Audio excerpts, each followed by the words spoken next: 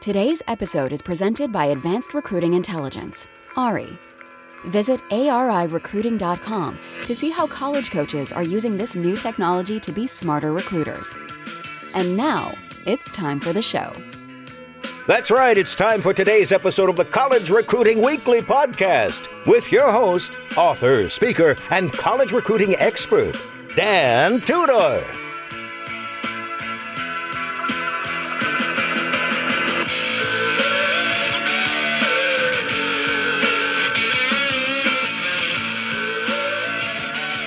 Hey, Coach. Hope this finds you having a great week out there. This is Dan. Great to be with you on another edition of the College Recruiting Weekly Podcast. We have a big one today. By big, I kind of mean it's just long. It's a big old long podcast episode today. What I want to give you are segments, some extended highlights on a talk I gave at the American Volleyball Coaches Association, the AVCA. I go there frequently to talk and to consult and to work one-on-one with coaches.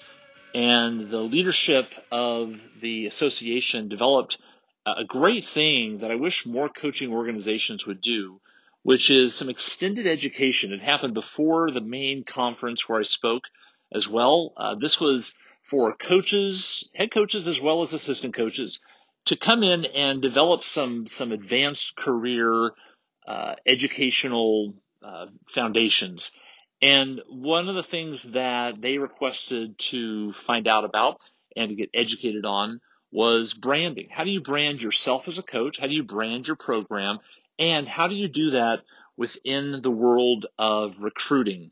Because at that point, when you are trying to define yourself to a prospect who might be somebody who would be considering your program, it's kind of important to brand yourself and to define who you are and what you're all about. And what we find across athletics is that many coaches kind of drop the ball with this, and not even intentionally, but it gets lost in the mix of the day-to-day grind of recruiting. And so we wanted to take a step back and really offer some advice based on research and practical methodologies that we've seen at play around college athletics on how you build your brand. So if that's something that you've been wondering about, you're trying to figure out, how do I define what appears to be my very average school and my very average facilities and our very average performance on the field, on the court, in the pool, on the track, whatever. How do I do that? Well, that's what we wanted to talk about, because it's something that kind of is a cross-section of a concern for basically every coach, at least 99% of you out there. So what I'm going to do is kind of go through some of the concepts that we shared with this crowd. So this is me speaking at the 2019 American Volleyball Coaches Association in December of 2019. I really hope it helps. I hope that it generates some thinking and conversation within your office with your staff to figure out, what do we need to do differently and what is it that maybe we're dropping the ball on now. So let's jump right into it with this talk about branding in recruiting and your program development. Here's what we talked about. Who knows somebody in volleyball that maybe either you don't know them personally or maybe you do know them personally, who was a great coach, worked hard, became a head coach at a program. They finally got their shot. They go to that program, work the same way that they've worked everywhere else. They go there, they struggle some more, another year or two, and then they're fired. They were great everywhere, but then they go to that school and all of a sudden they don't succeed the way that they have maybe as an assistant or associate head coach or a head coach at a smaller school. Who knows somebody like that directly, or at least out in the volleyball world, where you've seen coaches that seemingly have everything that it takes, but they go to that school and then they fail? Everybody knows somebody like that. What happened? We know what happened. What happened was they never learned how to recruit. They didn't know how to brand their program. They didn't know how to tell their story. It wasn't anything to do with their volleyball skill. So much of what we're going to talk about is going to depress you and not be inspirational, because I'm about to add a whole bunch of just a crap load of stuff to your life that now you're going to have to want to do if you want to be successful in this day and age that you coach in. So that's my job, is to be a little bit of the downer guy, but then give you the path to be able to do that. Because we have seen coaches figure it out that they've modeled it for us, where they've gone out and they have done it the right way, and we get to talk to them, maybe be behind the scenes with them, and we get to then take the structure of what they did and talk to other coaches about it. Hard to do that here at a convention where you bump into somebody and they're doing great. Tell me your recruiting secrets. They're not going to tell you the recruiting secrets, but we can, because we don't have to name the programs. There's 3 of you in the room that are clients of ours, so we work with you. You know not to tell anybody else in the room that you're clients, because that's not the point of our work. Our work is to work behind the scenes with people and then let all of you take the credit for what you get to do on the court. But we can take the principles that we see working and give them to you, and that's what we want to do today. So that coach that I mentioned that maybe struggled, they were good, started off on their career path, and everything seemed to be set up well, but they didn't do well. That recruiting trail in the Old West was deadly. You went off on a dusty trail in the Old West, and sometimes you didn't come back, and that's what happens to a lot of coaches in recruiting, being able to tell their story. They were equipped as a volleyball coach. They weren't equipped as a recruiter, as a storyteller, as a marketer, as a sales professional. That's what everybody in the room is. That's who you are. That's the core part of your job. So we want you to understand by the next hour and a half what it takes to do that, or at least the beginning steps of that you can take back and then build from there. So the first interaction of today, the question I have for you, since you're the guinea pigs, and this is an experiment of the ABCA that you're now involved with, just a couple of quick things when it comes to this whole idea of branding, recruiting, storytelling.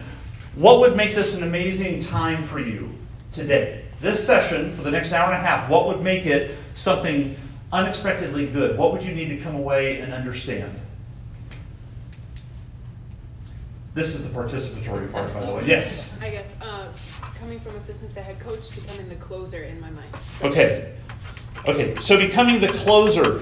If you're a sales professional, lots of different sales movies that have been done where you have to close. It's fun to market. It's fun to do this stuff on social media and bring them to campus, and they're happy, and you get to meet their parents and everything.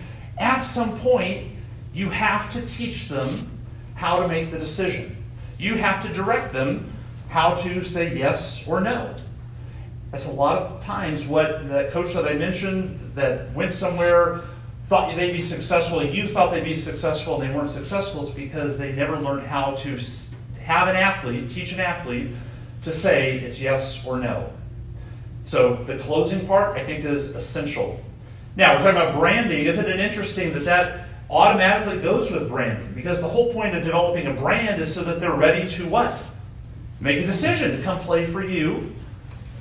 You have to help close them. This is not forcing them, by the way. Because if I'm at New Haven, D2, I can't force or trick somebody to come to a Division II school, or a D3, or you're struggling D1, or whatever your situation is. I can't trick or force somebody to do that. They're making decisions on how to do that. Today is the early signing day for football. So all over the country, football players are faxing in their decisions, and you get all the live coverage all over the country of what's going on. Proof that football coaches are struggling with this idea of how to brand and how to sell and even how to close is that you have teenage boys at tables on live television with 3 or 4 different hats sitting on them, waiting until the final seconds to pick up the hat and tell the coach where I'm going. That's ridiculous. But coaches have allowed that to happen. So to close, it's really about you controlling the situation and taking that brand, and is that brand strong enough to get them to want to play for you? So, excellent. We will talk about that. What else would be on your list that you would want to come away with today? Yeah? Reframing something, a program, or for me, a location that's not really somewhere that everyone wants to go. Yeah. So, branding our location that sucks. Or your facility, or your record, the program, whatever. I mean, everybody has one. Everybody has something that they struggled with. Okay? So it got mentioned by Kathy that Beth at Utah Went through 3 different conferences, now in the Pac-12. At every point in turn, I would imagine, there were things that she had to redefine. Because coming into the Pac-12, having worked with some different programs at Utah over the years, great opportunity, but now we're at the bottom of the Pac-12. We're undefined. Some people don't even know the first 2 or 3 years that we're in the Pac-12. So everybody has the problem of that one thing that we got to rebrand. We have to figure out how do we talk about that. And some coaches have the solution. I'm just not going to talk about it. The dorms are horrible. They smell. They're old. Haven't been updated. I'm just not even going to show our kids the dorms. I'm going to explain why that's wrong and why the brand that we're talking about, if you're going to brand something, it needs to be positive, yes, but you also might need to account for what are the negatives and how do we explain those negatives. So absolutely we'll do that. As a core part of it actually today, that's part of what I want to talk about, so it's very relevant. What else would you put on the list? Yeah? Delegation. Okay, so organization, also delegation. You know, delegating things to now your assistant coaches that you did as an assistant coach, you know. Right. Okay. Delegation, organization, who does what? Because if you're a head coach or a very talented assistant coach, you've gotten really good at what you do on a regular basis and how you built your career and maybe the programs you've been involved with. And the easiest thing to do is to say, you know what, I know how to do it, I'm just going to keep doing it myself. And yet, you have all these other new responsibilities now as a lead assistant, as an associate head coach, as a new head coach of a program. How do you take that and delegate organizationally to make sure that the brand that you've developed is still something that is going to carry out and play forward and help you? What else would you put on the list? Yep, in the back.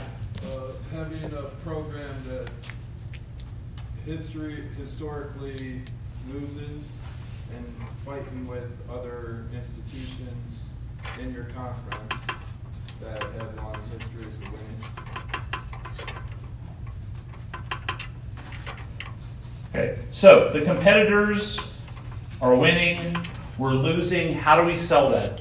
The competitor has a better facility, newer facility, we have an older one. How do I sell that? The competitor has a mall and a 12-screen movie theater within walking distance across the street from our campus.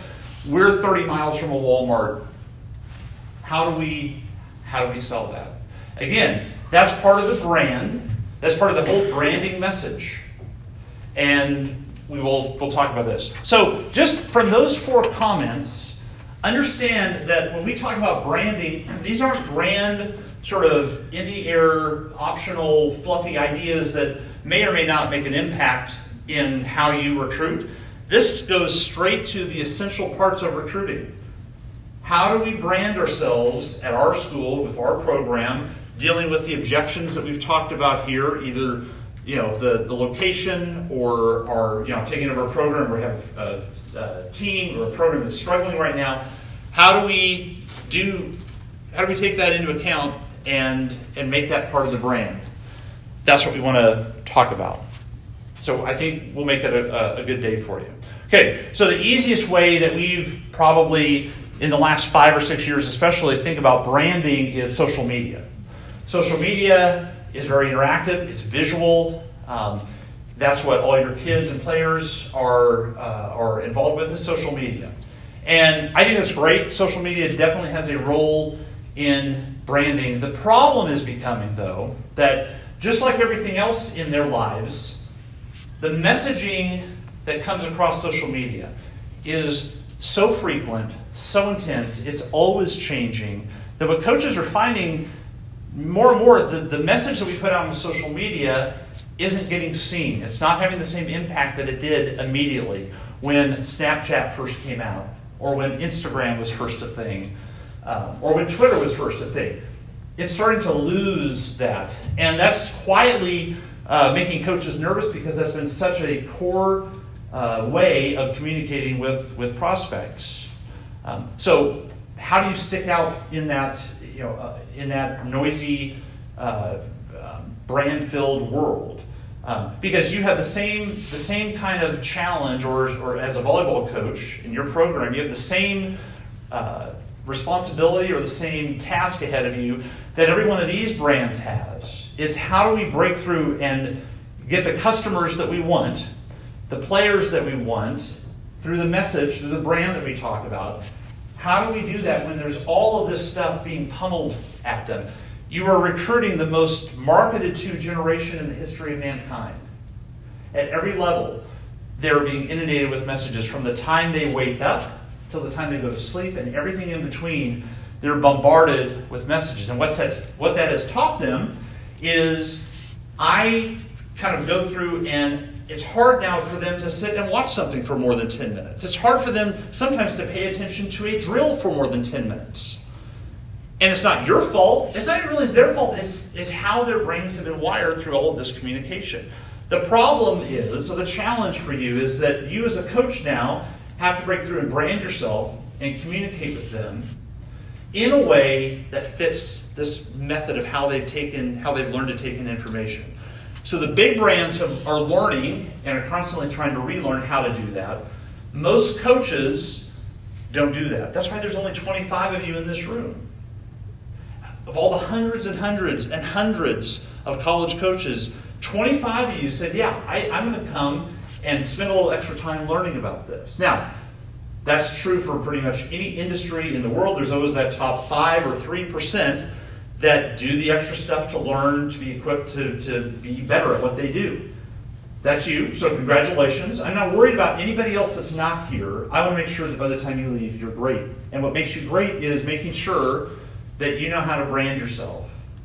So, the facts that you need to know about this generation and where you sit in the messaging that takes place is that these kids have more noise coming at them than ever before, from all of the different methods and ways they take in information.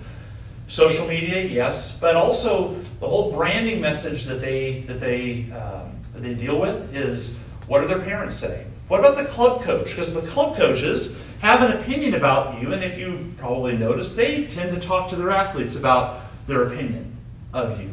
That's sometimes good, sometimes bad. So they're listening. That becomes part of the noise. When they come onto campus, they're looking for certain things from you. And a lot of coaches don't give the athletes exactly what they want when they come onto campus. So then they revert back to their own thought life, their own definition of messaging, and that becomes hard. So as a core understanding, I want you to understand that there is more noise than ever before in their world, which affects you because you're trying to break through that noise. The other thing that I would say is that in this world that we live in now, all that's left is your ability to communicate. You have all the platforms you need. Your facilities are good. The coaching knowledge that you have is top notch. Any of you probably could be replace anybody else in a program at a school, and you'd be able to jump in right away and coach volleyball. So if you look at all the things that your competitors are doing and all the things that you're doing in recruiting, what's left? All that's left is the coach, the staff, the program that communicates the best is probably going to win. That's all that's left. Your ability to communicate is the final thing that is the piece of the puzzle that will determine whether you win or whether you lose long term. Your ability to communicate. That's personal, one-on-one verbiage communication. What you write to them, visually what you present to them, the experience that you give them, all that is communication. I'm wrapping all that into that term. That's the only thing, folks, that is left in your world that is the differentiator. Everything else is so equal. Your location, even. We mentioned coaches that might struggle with the location. Well, if I'm a kid and I want quiet and I want removed from the city, I want something small, your location is perfect. For everybody? No. The coaches in the middle of cities struggle with the fact that they don't look like a college campus and feel like a college campus. So that's their location struggle. Your marketing, you're trying to find who is going to fit your place, your brand. So if you have a small, out-of-the-way school or a rural school, that needs to be branded as a positive. And why would I want to come here? Okay, that's the reason. We're in the middle of a city, and by the way, it's kind of dangerous if you cross the street. Don't do that after midnight because it gets dangerous over on across the street from that. That needs to be part of your brand, that you're in the middle of a city And there are some advantages to that. That comes down to your ability to communicate that. There are 3 forms of communication in your world in recruiting. 3 forms of communication. The written word, video, and audio. The written word, video, and audio. That's all you have. You can't run commercials. You can't do trade shows. As a vendor to come get good athletes to come play volleyball for you here. Those types of communications are what you have to work with. And I want to make sure that as you brand things, you're using each one of those. Not just one, but you're using each one of those. We have learned over the years that consistency is key. Part of what you're able to do as a recruiter is consistently be out in front and communicate with that athlete. Consistency is the key. Your athletes would define that. Some of you already know this. If you read anything that we've written over the last 15 years, the data is pretty clear that athletes want you to have an outbound message to them that says 1 of 2 things, that answers 1 of 2 questions. Here's why you should come here, number 1. Number 2, here's how we're better than your other choices. Those are the 2 things they're trying to figure out from you. Consistently doing that in their mind means every 6 to 9 days you're putting something in front of them that says, here's why you should choose us, or here's how we're better than your other choices. And you can couch what you have around that message, but folks, those are the 2 core things that your kids are trying to figure out, and most coaches never get around to answering that question. And that's why, if you're a football coach, sometimes you watch your recruits on national TV sitting with your hat and 3 other hats on the table, and you don't know which one they're going to pick because you haven't answered that question. So consistency, over and over and over, repeated over a long period of time is key. How many times have you been watching Progressive insurance commercials in your life flow? 15 years, 20 years? Some of you have grown up watching Flow. Why does Progressive keep the same storyline, keep the same characters, and they keep buying commercial after commercial after commercial after commercial after commercial? Why do they do that? Because they know you haven't bought their insurance yet, and they want you to buy their insurance, and they have to keep coming at you. So if you're a coach and your recruiting plan involves, I'm going to send an initial standard form letter out and a couple of email updates, and we're going to call a bunch of times and get you to campus, and then get you to campus and ask you to come here, and then we'll wait for your decision. If that is your recruiting plan, you're not going to be working as a volleyball coach at any significant level for any significant period of time. Those days are done, folks. Can't do it. You just can't do it. If you're a Division III coach and your job, part of your job is numbers, your athletic department, your admissions department wants you to bring in numbers, that's not going to do it. You're a top-level Division I coach, you have to be consistent. Because other coaches, you want them being lazy so that when you recruit consistently, it stands out. Consistency is the key. Look at any marketing plan, any corporation, any commercial. That's why you see it so much. That's why you just walk past the same billboards so many times. You're seeing the same message over and over because marketers know that we need to hear something 5 or 6 or 7 times before we even start to think about maybe purchasing it down the road. And some of you still don't have the insurance they want you to buy, so they're still going to go at you. You need to do the same thing as a coach.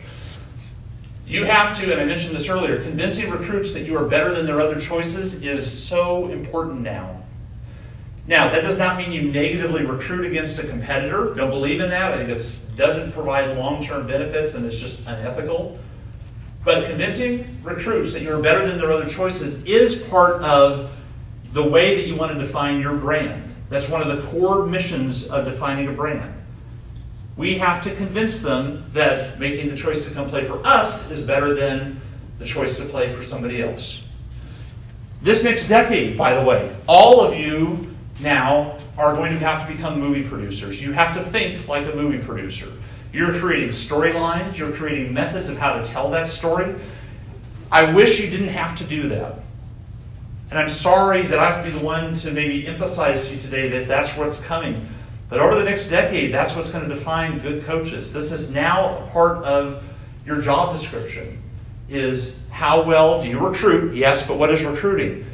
It's developing that brand, communicating that brand, telling a story around why should they come and compete for your program who's struggled recently, or that is in a bad location, or that doesn't have the new facility, or that just came to the tournament and made the Final 8 or the Final 4 for the first time in a long time, or ever. There's stories around that. And folks, that's how we buy stuff in America.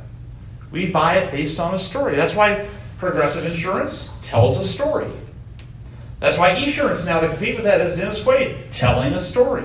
All of you, it has to be more than just reciting facts. It has to be that recruit engaging with you in a way that feels like there's a personal relationship, that they know you, so that that becomes then part of your brand. So, again, thinking like a movie producer or a talk show host, that's the mentality you have to have now when you're recruiting. The great thing is, the good news, nobody has leverage over you any longer. There's nothing preventing you from starting your own podcast. Who has a podcast that they do for yourself or as your program as a volleyball coach? That's free. You can start this afternoon. Does everybody have a smartphone with a microphone on it? It records. You can post that to the internet immediately.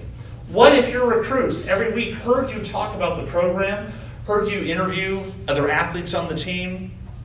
Wouldn't that be powerful? Wouldn't you have wanted that? It's free. Do that. Do that. You can post live video of any moment in your day. You can go live on video, and it costs you $0. That's amazing. We started 15 years ago. You know, the main complaint 15 years ago was, for those of you that have been coaching for a while, is I can't get anything up on our website because our sports information director takes a week to do it, and that was the complaint. That was preventing coaches 15 years ago from being great communicators. You can communicate in an instant for free, visually, with video, every aspect of your life. You could go live with what you're eating for lunch every single day if you wanted to do that. Costs nothing. And it reaches potentially thousands of people. Leverage is gone. You're in charge of your own ship. You have to do that. You have to become of the mindset that I'm going to get creative in the way that I produce a message. Remember the 3 forms of communication: written word, visual, and audio. Audio is going to be one of the next big things over the next 10 years. Do you notice as you're walking through airports, people are on FaceTime talking to each other? But you know what the big trend in FaceTime now is? I'm not looking at your face, I'm just listening to the audio. But I called you so that I can glance over at you every once in a while. I see people doing this all the time. In airports, I'm in a lot of airports, they're walking around and they're talking like this. And I see, because they're holding the phone like this, I, behind them, can see who they're talking to. But they're not looking at it. They're just doing the audio. We're becoming listeners. Yes? Of those 3 forms of communication with them, is there a balance? That you say one is more important than the other, or one needs to be, you're talking about audio even more than visual. I don't think there's a percent. That's a great question. I don't think there's a certain percentage of each that needs to be, each one needs to be 33% of your message. You might be more comfortable doing video stuff. You might be more comfortable writing. So make that 40% or 50% of. I think what I've seen the mistake coaches make is they trend towards whatever their favorite is. So if I'm a good writer, I'm going to write a lot. I like writing. Or I'm really good on the phone, so I'm only going to do phone calls. And I'm going to ignore all the other stuff because I don't want to learn it. I'm not really good at it. I don't like it. Can't do that anymore. So it's really just it has to be a little bit of something of everything, which we'll get to later. Your recruits actually answer that question for you. We'll get to that, about what they want and what they see as being relevant. But the point is, unlike 10 or 15 years ago, the limits are off. You have all these forms of communication to use. Start using them. Okay? If you haven't gotten the message already, this is not fun, creative, all creative work. This is a grind. This is, you're in the mine, you are picking up the axe, you are chopping stone, and it's grimy, dirty work. But that means there's a mindset that you have to take with that. if we're going to develop a brand, if I'm going to force you or convince you to develop this brand that I'm suggesting you develop, you have to have the mindset to do it. Because, and look, I'm realistic. There's 25 of you in the room. If 7 of you take this and develop something from it, I'm going to be happy. And another 7 of you are probably going to say, I'll try a little bit. It's going to be slower, but you'll try a little bit. And then there's going to be another 10 that just say, well, that's not for me. I can't do that. So you have to decide which group you're going to be in. But for the 7 of you that really attack it, the mindset is important. Because this is going to demand some extra time. You're going to have to restructure the way that you recruit, the way that your day looks. Okay? You have to decide that you're serious about developing your brand. This is not something off to the side. Oh yeah, it'd be fun to think about this in the off season and develop a little brand. The brand is everything, coaches. That formulates what you talk about in a daily or weekly recruiting message. It formulates how you showcase your campus. Because if I have a bad location or old facilities, I have to come up with a way to tell that story when they're on campus and seeing face-to-face the stuff that we have talked about in a written word, audio, or visually. So decide that you're serious about it. That's the first step to this mindset. Decide that you're serious. Commit to it. The other thing, from an organizational standpoint, determine the amount of time you're willing to dedicate to it. Is that 10 minutes a week? I'll take it. Is it an hour every other day? I'll take that absolutely. What is that chunk of time that becomes a non-negotiable, it's on the calendar, blocked out no matter what else comes in? We as a staff are going to talk about our brand. In the same way that a CEO, a corporation, a focus group would talk about that, we're going to do that as a staff. We're going to be on a brand message. How much time are we willing to put into that? Acknowledge also that this is life or death. From a career standpoint, this will determine if you're coaching and we get together for whatever ACE looks like in the year 2029. And you're all a part of it. And I get to come back. I hope you're here. I want you to be here. You work in the greatest profession in America. You work in the toy store of American business. You have to be a coach. It's fun. But there's also a responsibility that comes with that now. And the stakes get raised over and over year after year. And I want you to make sure that you're there. So this is all very serious, and it takes that mindset. We just finished celebrating Thanksgiving. Hopefully you had a good Thanksgiving with friends or family. A quick couple of facts that in the same way that you are the pilgrims on the Mayflower, that's an actual artist rendition of what it probably looked like.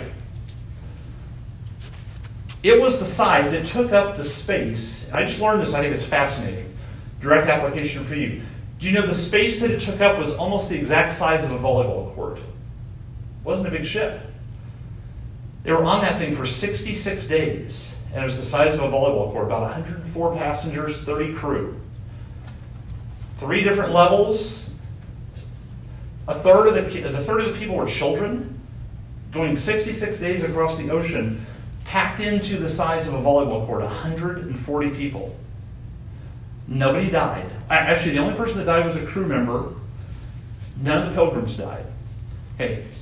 The other thing I learned, they spent 12 years in Holland before they set course to North America. They spent 12 years in Holland preparing for the trip.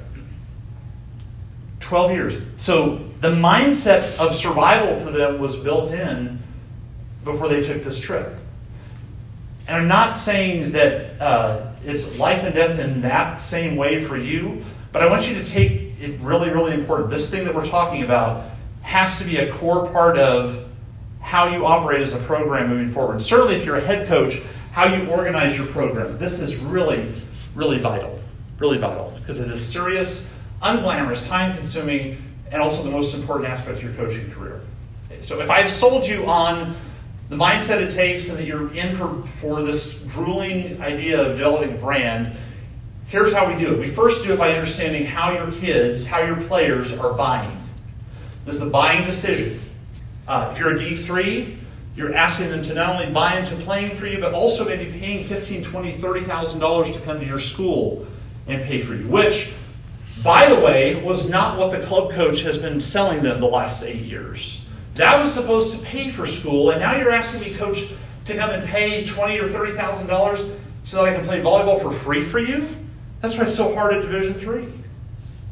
Division II, we can give you a little athletic money, but wait, you can't give the full scholarship? And now you're not as good as the D3 academically because you're right next door to Yale.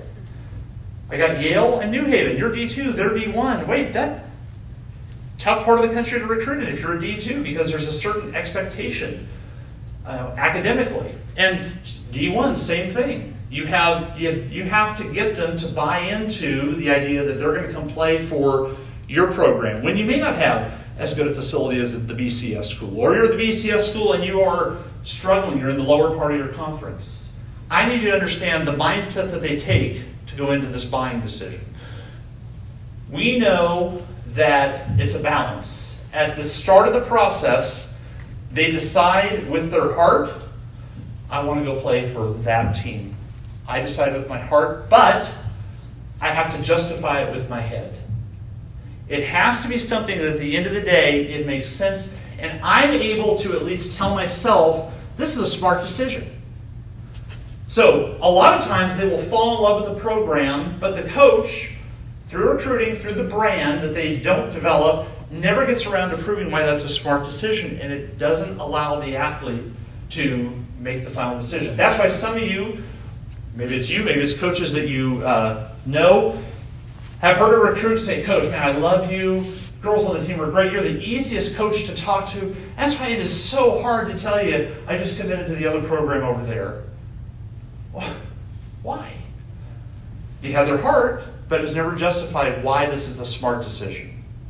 Some coaches, it's all logic. Well, of course you want to play for us. Look, we just built the new facility. We finished third in the conference. Went to the tournament for the first time in our conference tournament. We're on the way up.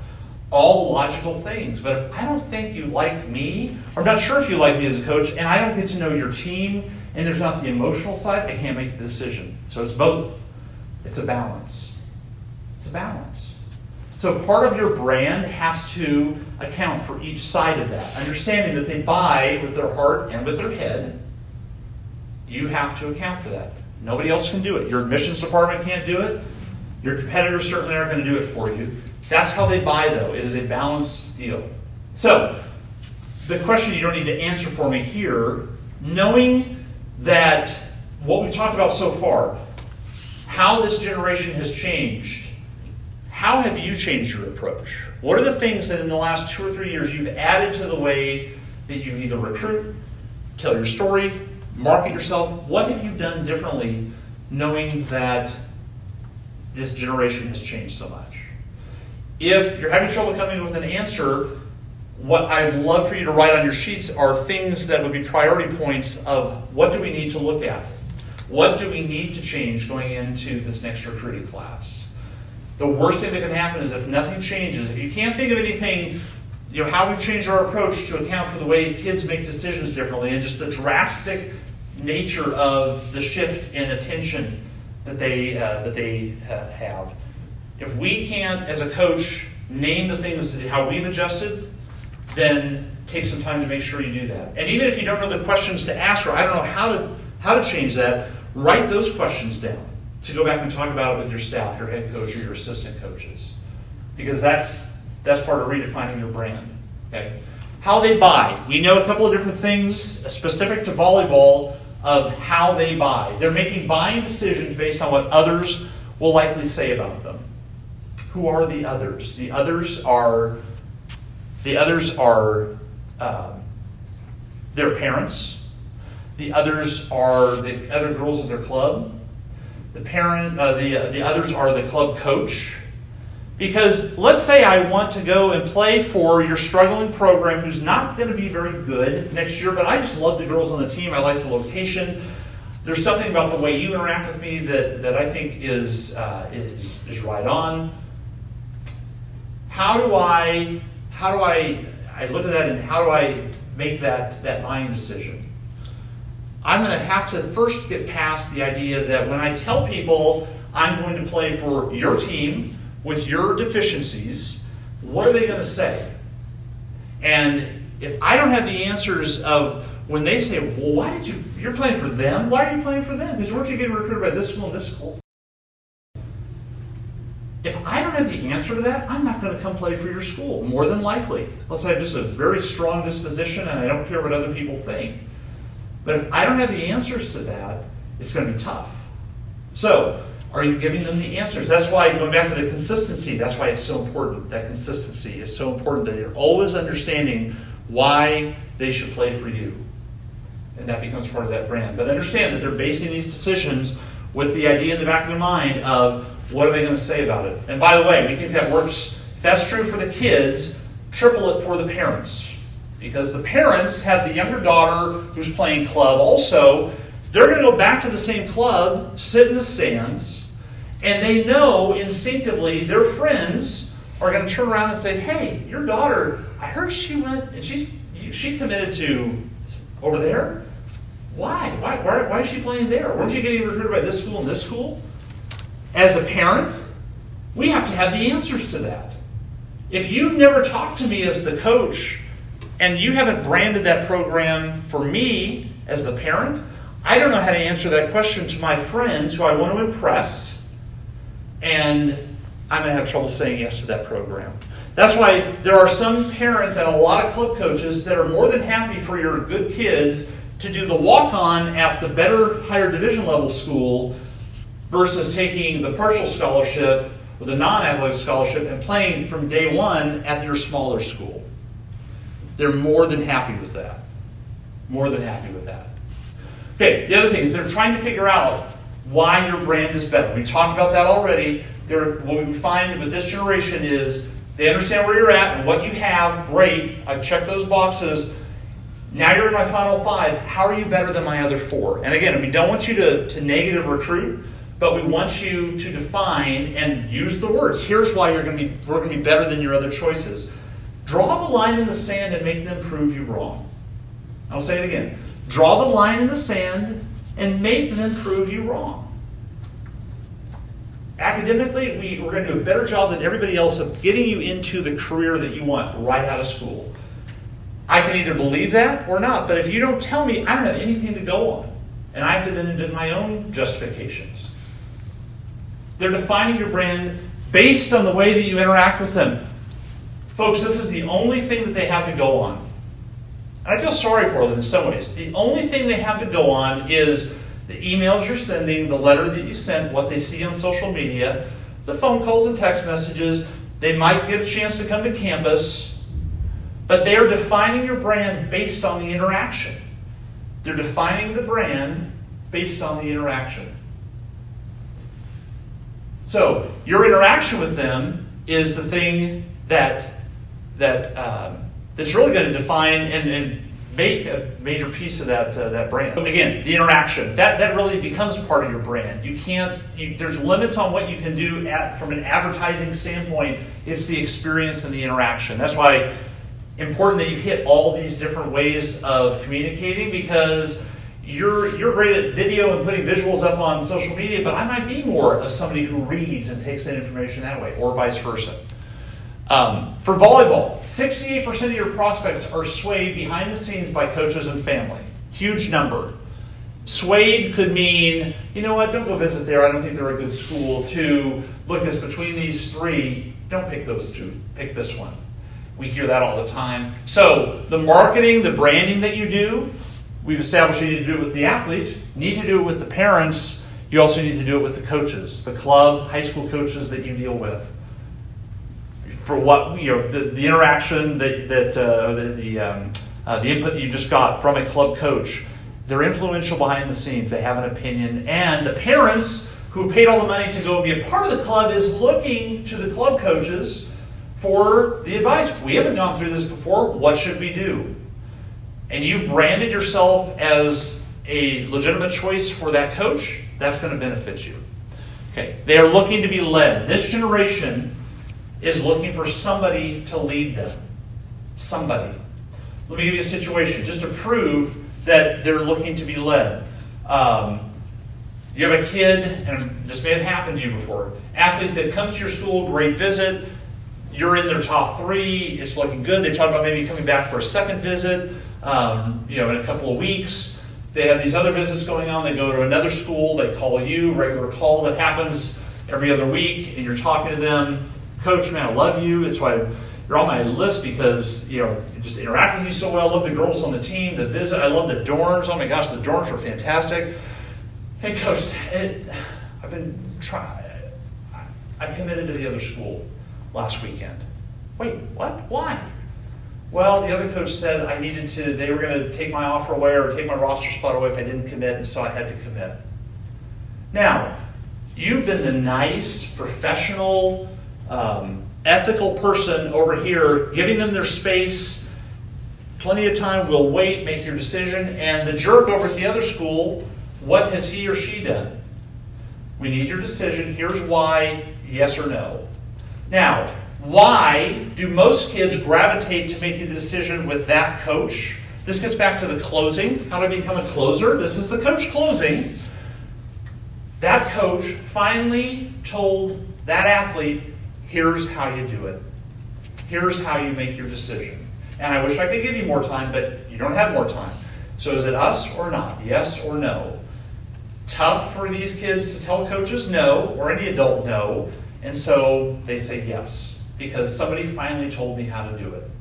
I'm not suggesting that you become that coach, but if there's some aspect of that makes sense, is there a way where you can lead them to making a decision? That's the point. Yeah. Quick question. So what do you do in these situations? And most of us have to deal with them. Recruit goes to you and say, well, I like you, you're my number 2 choice. Mm-hmm. Do you move on, or you still focus on trying to rebrand yourself to show the upsides? Right. So the question was, just in case you didn't hear, the recruit says, I like you, coach, you're my number 2 choice if I don't get in over here. Yeah, I mean, do you move on, or you just, fight for that recruit? Yeah. So far be it from me. I can't teach your outside hitter to hit better. I'm certainly not going to tell you to walk away from that athlete. I think what you need to do to make the assessment is when it's you versus that number 1, I could take the strategy of saying, okay, I don't think they are going to get into that school. Maybe academically it's going to be a stretch, or they think they're going to go to that D1, but I know they're not. They're not going to. The other coaches are just recruiting them, and the kids misinterpreting things. I might say, hey, great school. I can see why they're recruiting you. So can we be your official backup choice? Could we be the school that if it doesn't work out there, you're committing to us in that event? Okay, yeah, that sounds good, Coach. Maybe I can do that. That might be one way to handle it. The other thing is if they're willing to tell you, Coach, you're number 2 on the list, that's a great sign, because most of the time a disinterested athlete will hold that back. I think what you do then is say, okay, so walk me through what are the things that you think you like better about them? What are the things that you are that you have them what are the ways that they're presenting better, or that you like better about them, and get the athlete to talk. That's the short answer, and then it becomes very specific, to that athlete and what exactly you're dealing with. But I don't think you walk away automatically. Mm-hmm. Okay, so for defining everything, how do you define the brand? Because understanding how they buy, great, but now we have to start defining the brand and understanding that brand. I'm going to give you a very simple matrix to use to do that.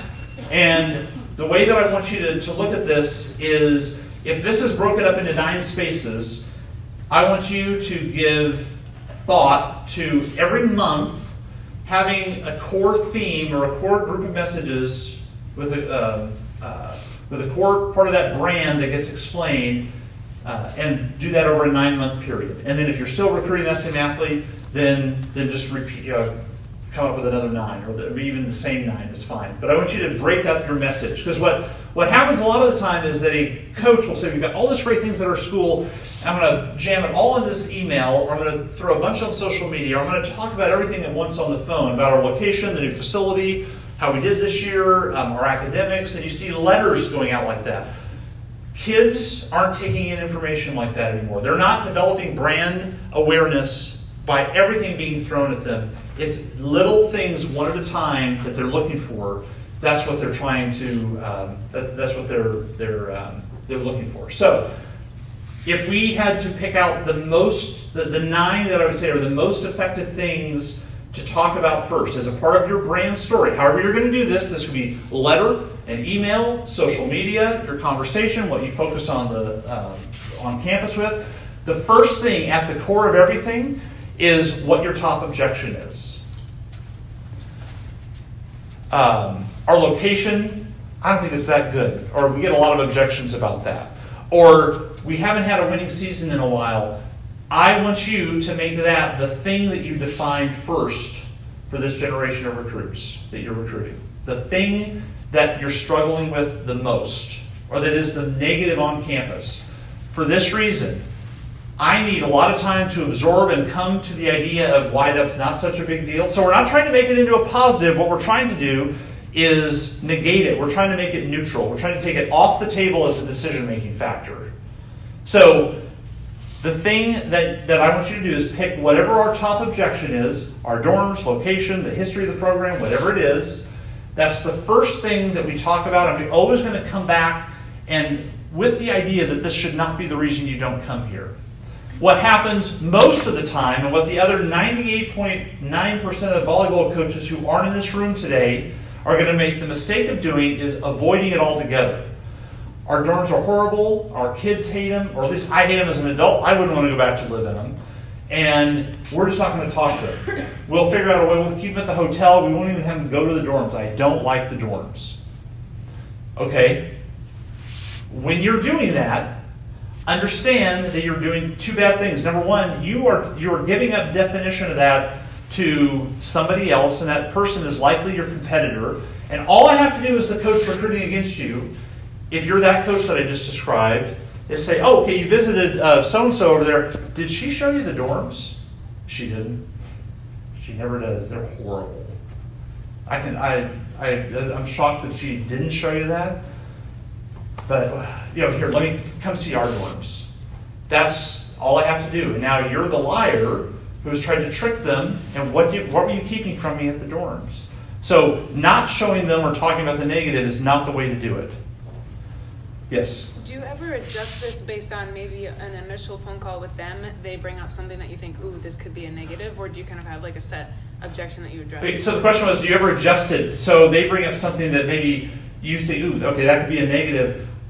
I would say no, only you have to define it. So it might be something not as dramatic as I hate our dorms. Maybe it's just distance from home. Wow, Coach, I'm from North Carolina. I don't know that I could go all the way up to the Northeast. That's a lot farther. I'm looking for more schools here in the Atlantic area, maybe as far as Virginia, but I don't know if I could go up to up to New Haven, Connecticut. I need to understand that and start explaining why that shouldn't be part of the reason they don't come there. It's actually not that far. However you're going to do it. So I don't think you ever ignore it. I think it becomes, especially if it's something that they mention, then that's something that we would want to put a lot of attention to, because we know now what one of their major decision-making factors is. So your top objection could be the first thing, it should be the first thing that you talk about. Where you are, your location. Why is that a benefit? Why is that part of the story that you that you go out and tell? Where are you? Location, city, the advantages to that. Maybe even if it's within a certain area, the specific location of campus within that area, within that city. Why is that an advantage? Life on campus. I need to know as a 17-year-old, 16-year-old, why is it going to be fun? You're in a small school. Do you have fun there? How? You're so far away from everything. I'm a city kid. How do you have fun out there 50 miles away from everything? I need definition of that. And most coaches don't ever get into that. They don't think like a 17 or 16-year-old. That's who you're marketing to. That's your customer base. You have to understand how they're making this decision and what's important to them. Life on campus. Your degree advantages. If I get my degree at your school, why is that better than the school that was also recruiting me over there? How are you better? And again, I don't want you to be negative. I don't want you to say they're bad and we're good and here's the reasons. I want you to explain to them, if you come here, let me explain why we're such a good option and why our degree is going to be a lot better for you compared to a lot of the other places that you look at. Make that case. How do you coach? If I'm a player, a volleyball player where the sport matters, this is a significant part of my decision, how do you coach? What's your coaching style? What's your philosophy? How are you going to train me? When I get there as a freshman coach, what is it that you're going to do? I need to know that. That's a prime way that I'm making my decision as an athlete. How are you going to coach me? And you know what happens? Most coaches, very, very short explanation, overview that doesn't give much information, and so I never learn how you coach. If I don't know how you coach, that then becomes something I wonder about. If I'm wondering about it, thinking about it, I'm always going to go to a negative place and assume the worst about you. In anything, whether it's your coaching style, location, why didn't you show me the dorms? These kids, the generation you're recruiting, is negative. So I need to understand and have you define why you coach the way you do and why should that be something that's a positive for me. What about your team? Personality of the team. I want to know the other young ladies on the team. Or if you're men's coach, the other guys on the team. I need to know about your team personality. Talk about that. Where's your program going? The program's future. What is your vision? Especially the next 4 or 5 years. What does it look like? And by the way, don't overpromise me, Coach, because I'm real good at sniffing out your BS as a kid. I know when you overpromise. Don't overpromise. If you're 8th in the conference, be realistic. I can take it. I just want to know what the plan is. And I also want to know, how do I incorporate into that plan? But what is that program's future? Academically, so the degree at the end is the end point, but academically, how is it going to be different? By the way, can I do this at your school? Because I'm a B student at best, and college sort of intimidates me. Are the classes tough? Am I going to have enough time? That's the mind of a 16, 17-year-old kid. I need you to spend a couple of weeks on that theme over and over and over again, explaining how you're going to support me, why it's good at your school academically, why is your academic program better than everyone else. And also the facilities. Look, I'm a player. Whether you have new facilities, old facilities, I want you to talk about it. I want to hear, this is really, really important, Coach, I want to hear from you what you think of your facility. So I get it that it's not new, but do you like it? Do you like it? I was speaking at another school, and we were taking a break. I was in another part of the building, and part of the coaches that weren't in the meeting with us, I actually was standing there minding my own business, and a recruiting tour was happening with a coach and 2 athletes at a D1, Pac-12 school. D1, they were walking by, and the coach, I could tell, was in a hurry. Just the tone of voice, I could tell, I'm rushing through this. Maybe the kid wasn't important, I'm not sure. But the tone of voice was, I could hear that. The way that he was doing things, the message that he was giving was basically like, yeah, it's not the best, but it gets by. We get it done here. But just the tone of voice and everything he was saying was not going to. And I could see it on the look. The dad and the kid that were walking around were like, man, this is not great. Okay, so they're listening to you. So whether or not you like your facility or not, and by the way, I vote yes on all new facilities for everybody. I'm in. But you're not always going to get them. And while you don't have them, you have to talk positively about the facilities you have and why you like it there and all that. So I want you to be positive about everything that you have and excited about it, because that's the one area where they need to hear that you're excited. Okay, so that is a very basic structure to start with in defining the brand. One of the pillars I would say is that message goes out every 6 to 9 days. So where you are, your location, let's just say that was going to be what you talk about in January with your next set of recruits. I want you to develop a short, to-the-point message every 6 to 9 days on that same topic, week after week after week, for all of January. In other words, don't tell them everything at once. Tell them little segments of things. Tie it all together. Have an ongoing conversation. Visually, think about it like a text message going back and forth. They're little short bursts of information, right? That's how we all communicate by text. That's how they have learned to take in information, is through short bursts of information. I don't want the long, drawn-out email that covers 83 different topics. One thing that talks about the core, and then move on to something else, and then something else, and then something else. Everything that you talk about, whether it's information and everything like that, the other part of this is I want you to be convincing them or to make the case from a brand standpoint, why are you better than my other choices? So the consistency on one side, answering that core question, why are you the better choice? That's what everything has to come back to. If you in your emails, your letters, social media, texting, however you're communicating with them, made the case that, so if that's another reason why we're going to be better than most of your other choices, I need to hear that. You're a Division III school and you cost $60,000 a year. I, as the parent, need to know, why is it good to invest that much money to send my daughter to play volleyball for you? I need to know it's better. Please, somebody tell me that this is a better choice. I'm waiting to be led. That's a big part of this branding. So defining the brand, that's a core way to do it. Yes? What about so like for a Division I, when you're looking at your 21s, you're probably not waiting 9 months and they're deciding before that. So would you go make that 2 of those for every month and kind of do it 2 messages, or how would you make it quicker? So the question was, I might not have 9 months to tell all this. We know that if you condense the messaging, let me back up a second. We have to be good at this because for the clients we work with, we're producing the messaging that they're sending out to the kids. If we get it wrong, they don't get good recruiting classes, we get fired. So everything I'm telling you the exact way that we formulate it, that every 6 to 9 days is they can absorb it, ask questions back and forth with you while they've read it. And many of you notice if you send them an email, sometimes they'll open it up 6 or 7 times, right, in the software that you track them with. I need to give them time to read it over and over and over again. I know you and I don't read our emails 6 or 7 times. They do. They're trying to figure out, what are they saying? Did I miss something? I'm going to go back and read it again and again and again.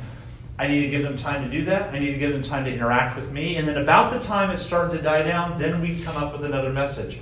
If we compact that into, let's say, every other day, because we only have 9 months, we don't have 9 months, but we want 9 months worth of stuff, it becomes too much.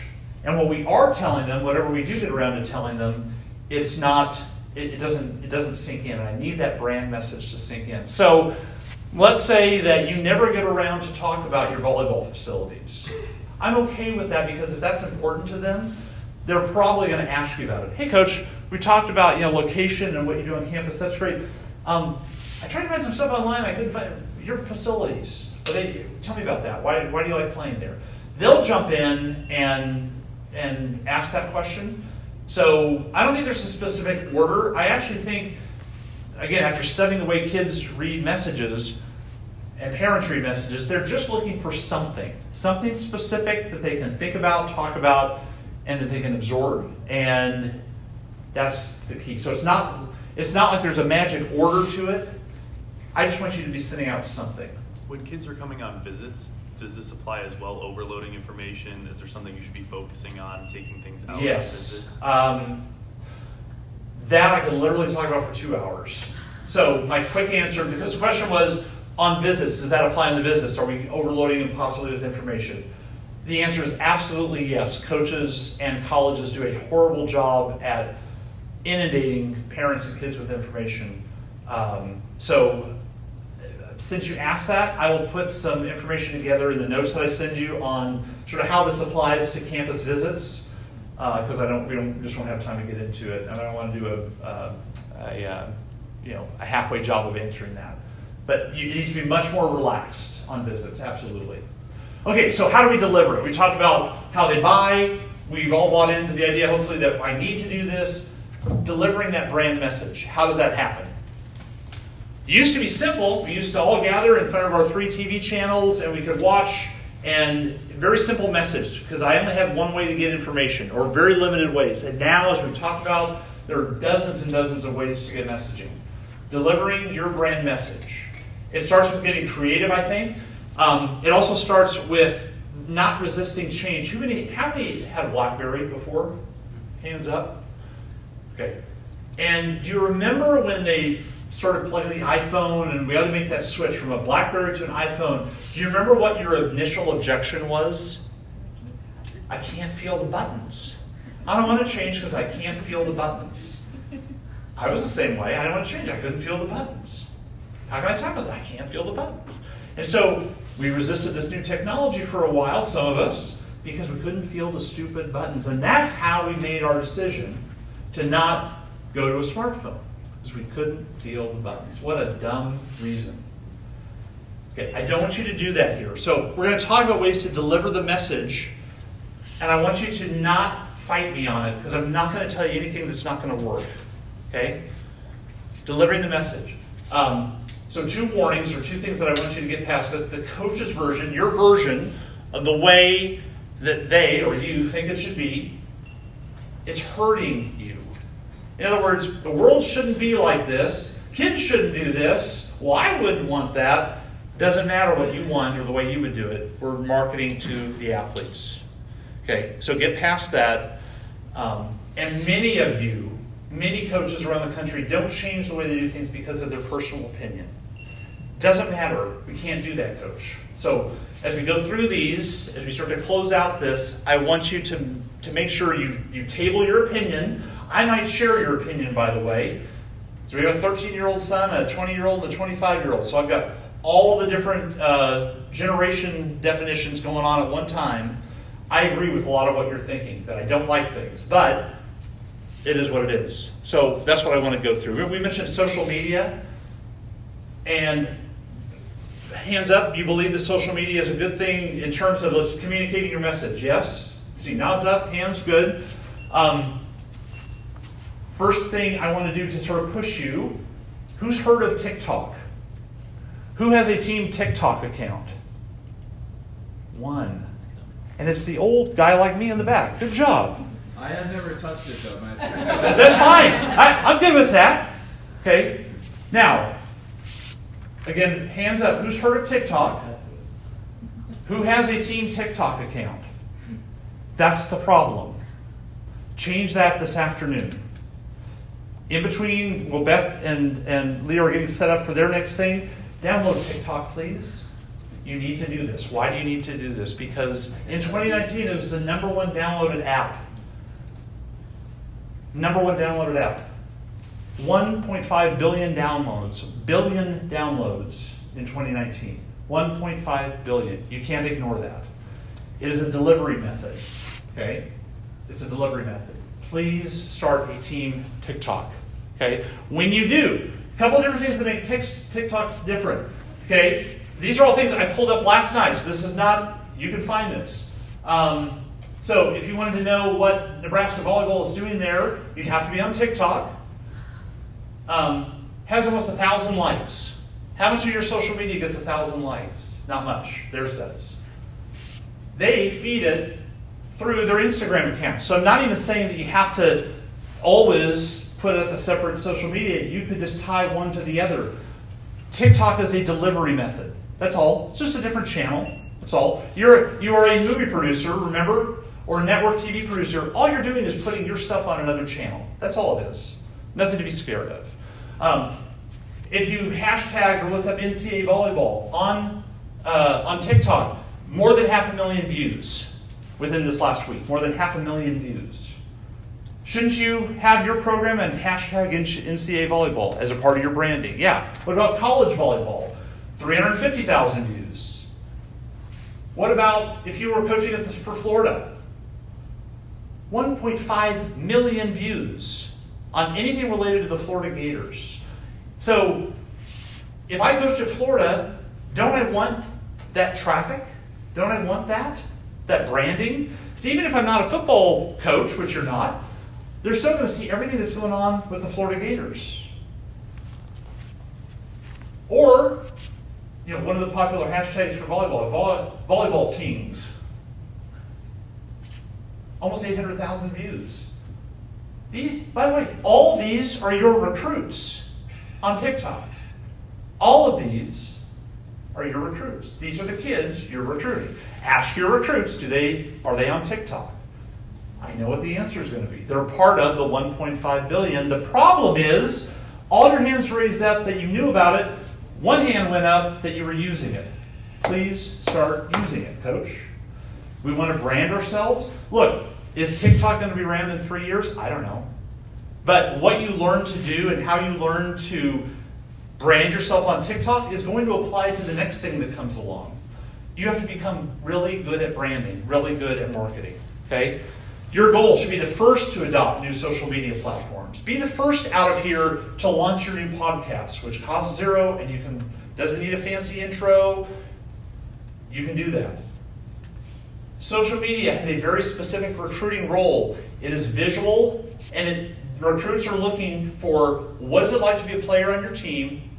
Why should I go there? Those are the two things they want to answer through social media. So when they see the Nebraska Huskers dancing around on the court, that tells me they seem to have fun there. Oh, that's so cool. Okay, I like that. That's why they're doing it. That's why you should do that. Okay? What's the right overall mix of recruiting communication from a coach out to a prospect? Okay? Class of 2018, so this is your sophomores now. Answer that question for us. On a scale of 1 to 10, if they measured this is how they would break up social media. The forms of messaging, all the different ways that you can communicate with them and brand with them. Look at the variance. What's last on that list, by the way? What ranked the lowest? Social media. They don't use social media to make their final decision. It takes a very important role.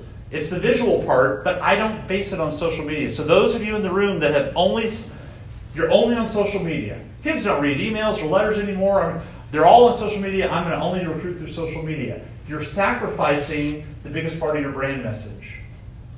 Okay? Why do they like letters? Because, and in such a big way, more than social media, because it's proof that you're interested, and there's some mystery attached to it, because I have to open that letter when I get it back in my house. And by the way, I don't know how you did that. I don't know how you sent me the letter. Because your kids don't know how to use the mail. So when you send them a letter and you do it regularly, you're probably the only one in their entire life that has ever sent them a letter. Don't discount the fact that it's huge for them. It's mysterious, and it's proof that you're serious about it, because that took a lot of work. You sent me paper, and there's your signature, and I can touch this.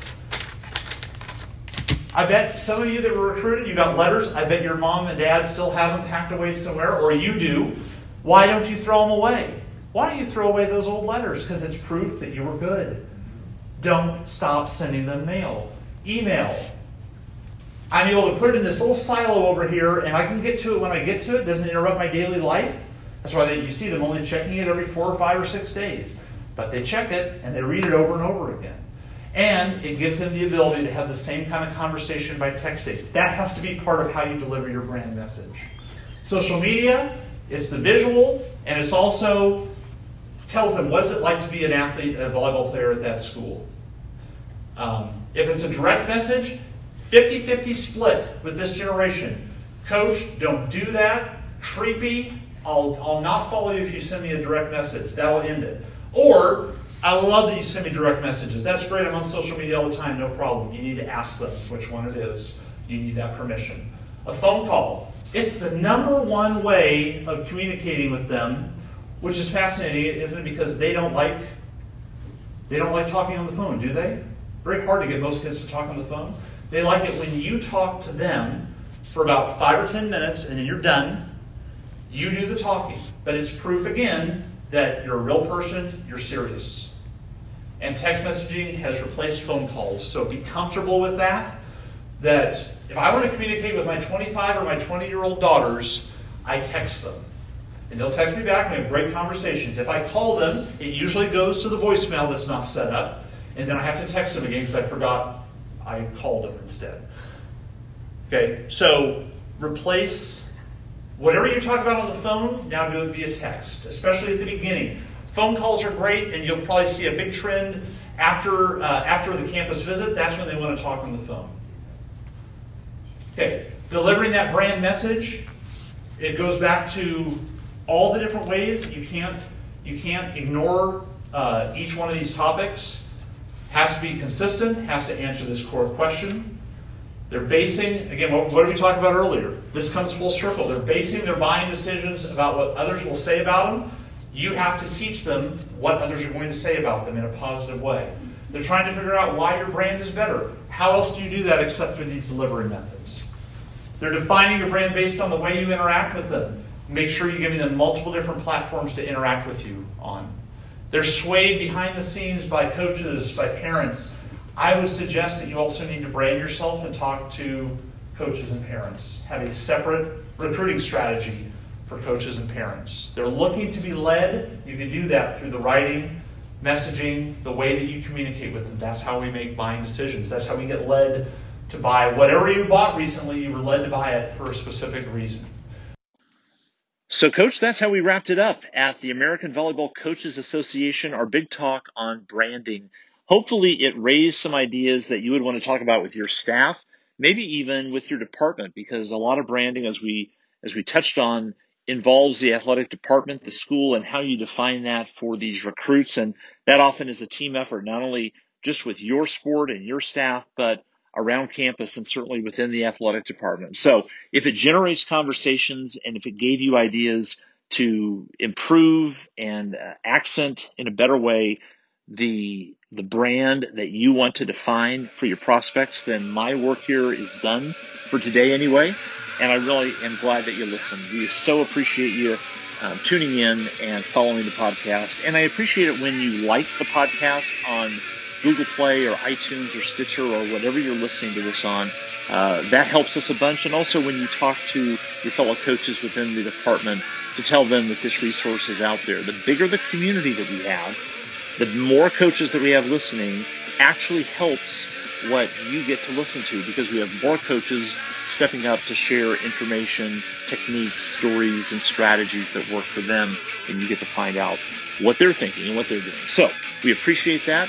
Appreciate you, Coach, and we thank you for listening to yet another great episode of the College Recruiting Weekly Podcast.